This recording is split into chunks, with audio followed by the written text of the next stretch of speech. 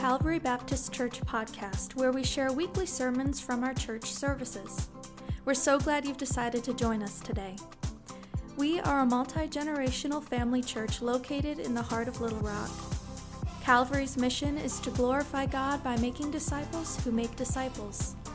Whether you've long been part of our church family or are tuning in for the first time, we hope our podcast provides the same kind of welcoming space you'd find here on Sunday mornings. Most of all, we hope this space helps you engage God's Word and grow in your faith.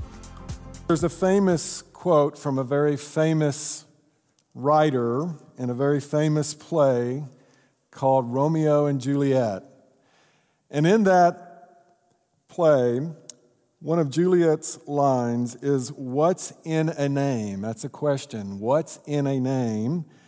That which we call a rose, by any other name, would smell as sweet. And many of you have heard that quote, read that story, that play, and you may realize the backstory of this is that Juliet is in love with Romeo, and the problem is they come from families, two different families that are in the midst of a great feud. And so the line basically is hunger. It's a plea that if only they could be called by something else, then they would be free to live their lives together and experience love together. Well, what Romeo and Juliet find out is that names are not easily discarded. And we also know that this line that she speaks about a rose, it's true that a rose called by a different name would still smell as sweet, but it might not be as popular as it is today. It might actually not be the flower of Valentine's Day if it were called by a different name. For instance, if I were to bring a rose, but now call it something different to Mona and say, "Mona, would you take this stink blossom and be my Valentine?" I don't know if it's going to go over quite as well. Or, "Mona, I love you so much. Here's a wart bud. Would you please take this?" So names do matter. And in fact, when we're talking about the name of God, it matters a lot, a whole lot. Listen to Moses' conversation with God earlier in Exodus. You might remember at the burning bush, God called Moses to leave his family, leave his work as a shepherd, and go back to Egypt and be his spokesperson. And through Moses, God was going to tell Pharaoh to let his people go. And Pharaoh had kept the Israelites in bondage, and the Egyptians had kept them in bondage for over 400 years. And so Moses, in his appeal to God, trying to get out of the assignment, one of the things he asked is, "God, who am I to tell is sending me? Who am I to tell them is sending me? What's your name?" And if you remember that dialogue, it's in Exodus 3, verses 13 and 14. Basically, God gives an unusual answer. He says, "Just tell them that the great I am is sending you." And that I am is, it's really the Hebrew expression for existence. The one who exists. Tell him that the one who has always existed and will always exist, the one who is eternal, the one who is infinite, that's who's sending you. And that has powerful ramifications when we really understand who God is and what his name is and what his name represents. You know, when we think about a name, we're not just talking about an identification. We're talking about a personage. We're talking about attributes. We're talking about character. We're talking about teaching. We're talking about morality and ethics. It all comes with a name, particularly when we're talking about God's name. Names matter a lot. God's name matters a lot to God. So let's take a look at Exodus 20. Exodus 20, in verse 7, we're going to read the third commandment. And here it is: you shall not misuse the name of the Lord your God. That's the commandment. And then it's followed by a statement about the punishment for someone who violates this commandment. It says, for the Lord will not hold anyone guiltless who misuses his name. So we need to understand that God's name is not to be misused. God's name is to be revered. God's name is to be respected. Listen to what some of the writers in Scripture say about God's name. David says this in Psalm 8, Lord, our Lord, how majestic is your name in all the earth. And then in Psalm 29, he says, ascribe to the Lord the glory due his name. In Matthew 6:9, Jesus, teaching his disciples how to pray and subsequently teaching us how to pray, says, start your prayers by saying this, our Father in heaven, hallowed be your name. And then if we shift to the New Testament and we see the names of God's Son, Jesus, we see the same thing. How these names are to be proclaimed and honored with glory and majesty and holiness. Acts 4:12 says, salvation is found in no one else, for there is no other name under heaven given to mankind by which we must be saved. And then I love this passage in Philippians chapter 2, verses 9 and 10. It says, therefore God exalted him to be him to the highest place and gave him the name that is above every name, that at the name of Jesus every knee should bow in heaven and on earth and under the earth. And from these verses, these passages, and so many more, we see that God's name is to be high and lifted up. God's name is glorious. God's name is majestic. God's name is holy. God's name is the name that brings us salvation. God's name is the name that every knee will bow to. It's above all. And therefore, God's name must be respected and not misused. You know, I think we can kind of put the third commandment in a trilogy with the first three. And so you'll remember the first commandment prohibits us from worshiping the wrong God. The second commandment prohibits us from worshiping God in the wrong way. And then the third commandment prohibits us from misusing God's name. And they all really go together. Well, what does it actually mean to misuse God's name? What do we need to avoid? I think that's a key question for us today as we're thinking about this third commandment. Well, the first thing that we should think about, and often do, is that when we use God's name frivolously, or you might say carelessly, or thoughtlessly, or disrespectfully, then we are breaking the third commandment.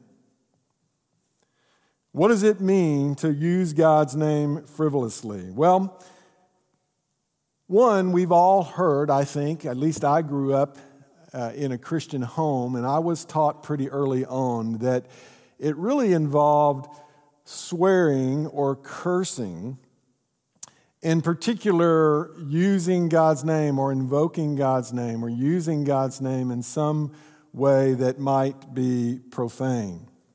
Some people do. We know this. Some people do use the name of Jesus almost like a curse word. Or some people will actually pronounce a curse and they will put God's name in front of it. And so we know these are things that we're really not supposed to do, certainly as Christ followers. We know as Christ followers that we really have to watch what we say in every matter. And certainly as it involves swearing or cursing or things like that. But Ephesians 5 just tells us, you need to avoid coarse language or harsh language or unwholesome talk. So we know this goes hand in hand, but certainly with what we can see and sometimes see in our society. So avoid doing this. And I do think that's part of what God is telling us in this third commandment. Don't misuse God's name in this way. Don't be so disrespectful that you would trivialize his name or use it frivolously. But I think there's another way we can do that. We're told in the Bible that there were these prophets that were false prophets, both Old Testament and New Testament. And what these false prophets would do was they would basically call upon or pronounce the authority of God to basically promote their own agendas. And that's a very dangerous thing to do. Basically, they were saying, God says thus. But the problem was God had not said that. It was really them saying it, but just appealing to God's authority. And so we do have to be very, very careful about those type of things, especially people like me in a position like I'm in. It's very important that I make sure that the only time I'm saying, thus says the Lord, is when it's clearly expressed in the Word of God. And then I can tell you, thus says the Lord. But if I have an impression, or if I have a sense, and I often do, and most of you do, you should, as you're walking with God, you have these encounters with the Holy Spirit where you're impressed that the Lord is telling you to do something or speaking you to some way. I think we do need to be careful, though, with that. Sometimes it's popular in Christianity and Christian lingo to say, God told me this in my prayer time. I do think God speaks, but I think we have to be careful with that terminology. And sometimes we might say, God told me to do this, and sometimes we might say, God told me to tell you to do this. We have to be careful.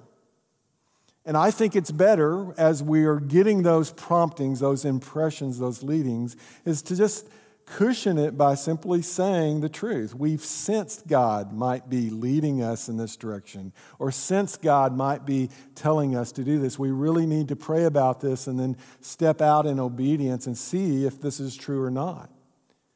And that's really, I think, the way we need to go about it, and therefore avoid using God's name frivolously or basically claiming an authority that we do not rightly have and shouldn't claim. So that's one way. Using God's name frivolously, thoughtlessly, carelessly, disrespectfully. But a second way we can violate the second commandment is failing to perform an oath or vow taken in God's name. And this is not super common in our culture, but it was very common in the biblical culture to take oaths in the name of God or in the name of something considered sacred. Now, the reason for this was this is how they made contracts or covenants or business deals, agreements with one another. In our world, if we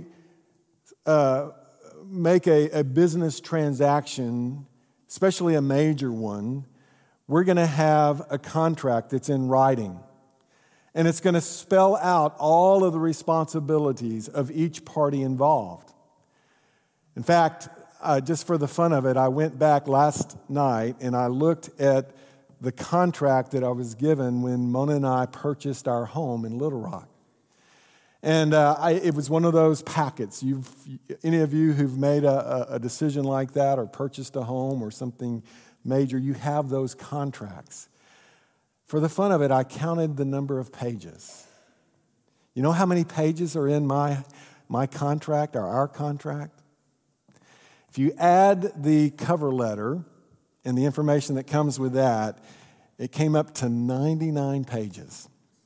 I kept trying to find just one more to round it off, but 99 pages. And they're not just the 8.5 by 11 sheet pages. They're the 8.5 by 14, and they're packed in with details and legalese, and it's just all of the responsibilities and what's going to happen if one party or the other breaks the contract. In the biblical world, they didn't have that ability. They didn't have access to things like that.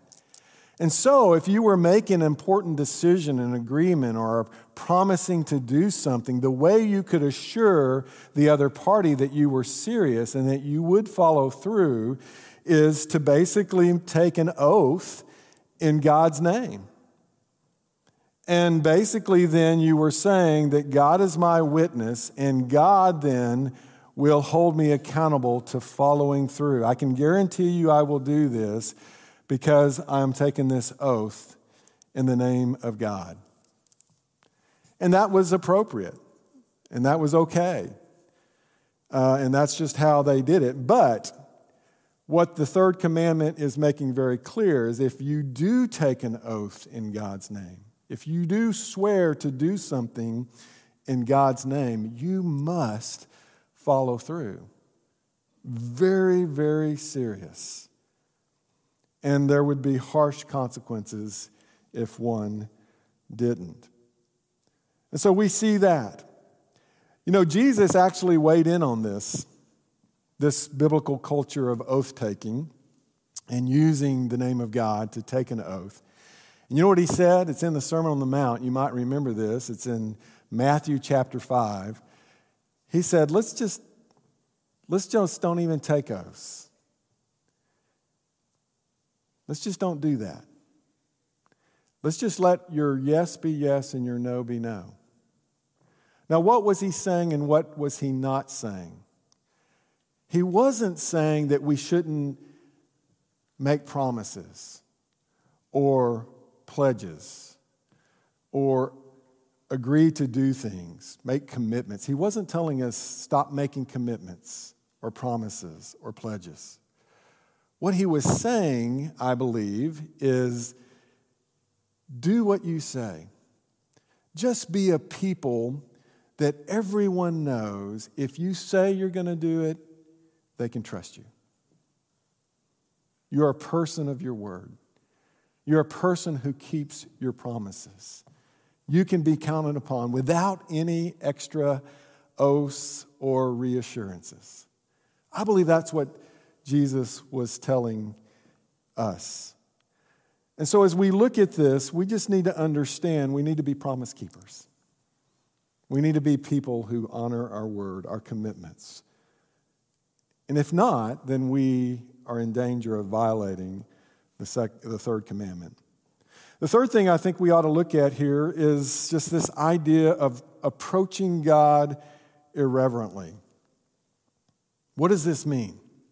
Well, again, this is talked about quite a bit in Scripture, especially in the Old Testament. A lot of the prophets, those minor prophets and major prophets, they'll talk a lot about approaching God irreverently. In fact, they'll talk a lot about coming to worship, describing the people of God coming to worship, going through all of the rituals of worship, bringing their offerings, their sacrifices, singing their songs, giving their tithes and offerings, and yet God is saying it really means nothing to me. Why? Because their lives were living in just the opposite way of what he was calling them to do. They were living very unjustly. They were living in greed. They were taking advantage of the poor, the needy. They weren't taking care of the disadvantaged. Things like that. And so Isaiah 1 is a place where you can go and read what Isaiah the prophet is telling the people and how God feels about this type of worship. You can go to Amos chapter 5, read the same things. And then go to Micah 6, particularly verse 8. And what God says in all of these places is, I'm looking for justice and righteousness. When you come to worship me, come with hearts seeking justice and righteousness, not a hypocritical heart. Now, what he's not saying is you can't come and worship that you have to have your whole life and act together to come and worship me. But what he is saying is, when you come and worship me, if things are not right, come with a repentant heart, ready to make things right. And they weren't doing that. They were living for themselves very ungodly, very disobedient lives, and yet they thought things were okay, or they gave the appearance that things were okay because they were going through all of the rituals. It's true that sometimes going to church can actually be a sin. If you show up here with the type of hearts that they had and the way they were showing up for church. God doesn't need our songs, our music. He doesn't need our sacrifices. He doesn't need our money.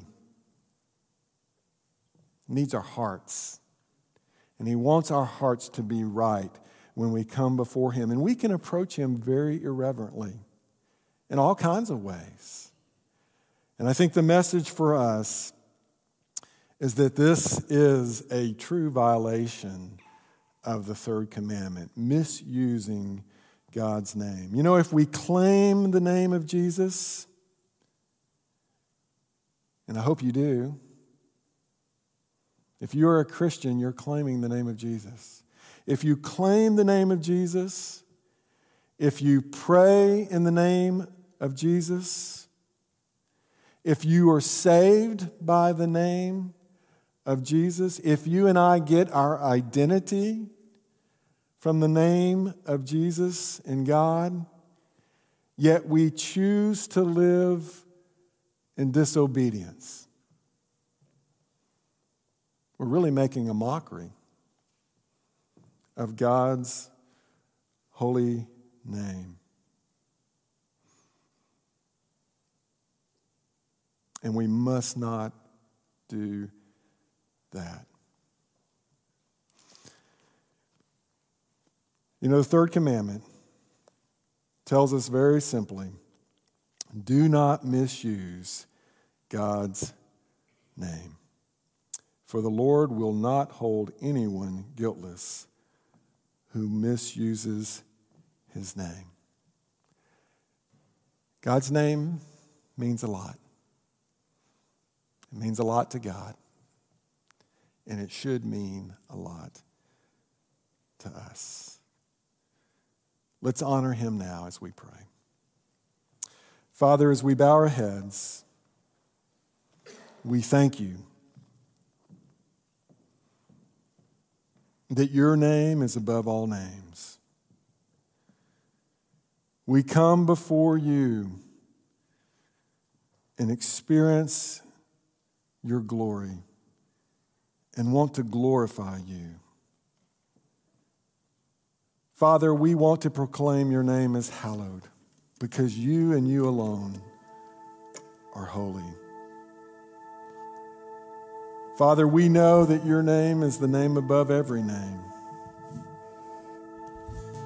And Lord, we want to bow before You.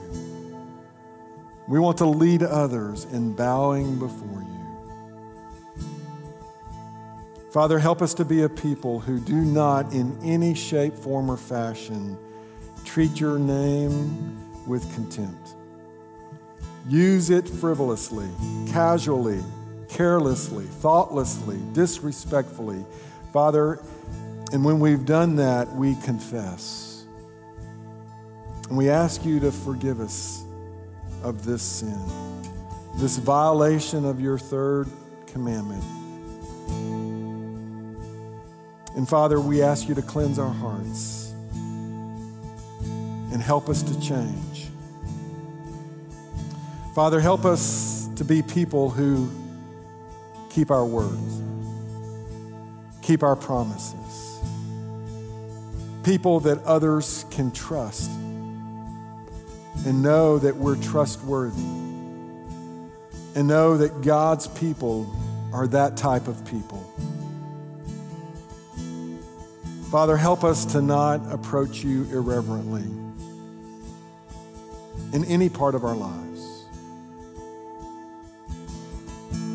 Father, help us to be obedient. Father, help us to be transformed. Help us to be light in the midst of darkness. And Father, we thank you that you will do this. And we thank you that we pray in the name of Jesus that we're not just throwing out a Christian phrase, just a casual benediction. Lord, when we're praying in the name of Jesus, we're acknowledging that you can do all things, that you're all powerful, that you're eternal, that you're the God who's always existed and always will. And Lord, we celebrate that we can trust you to hear our prayers and answer our prayers. And so today, Lord, we pray this prayer in the name of Jesus. And all God's people said, amen. Thank you for listening to the Calvary Baptist Church podcast. If you don't already have a church home, we invite you to join us in person each Sunday morning. Our contemporary worship service is at 9 a.m. and our traditional service is at 11:15. For more information, be sure to check out our website, cbclr.org.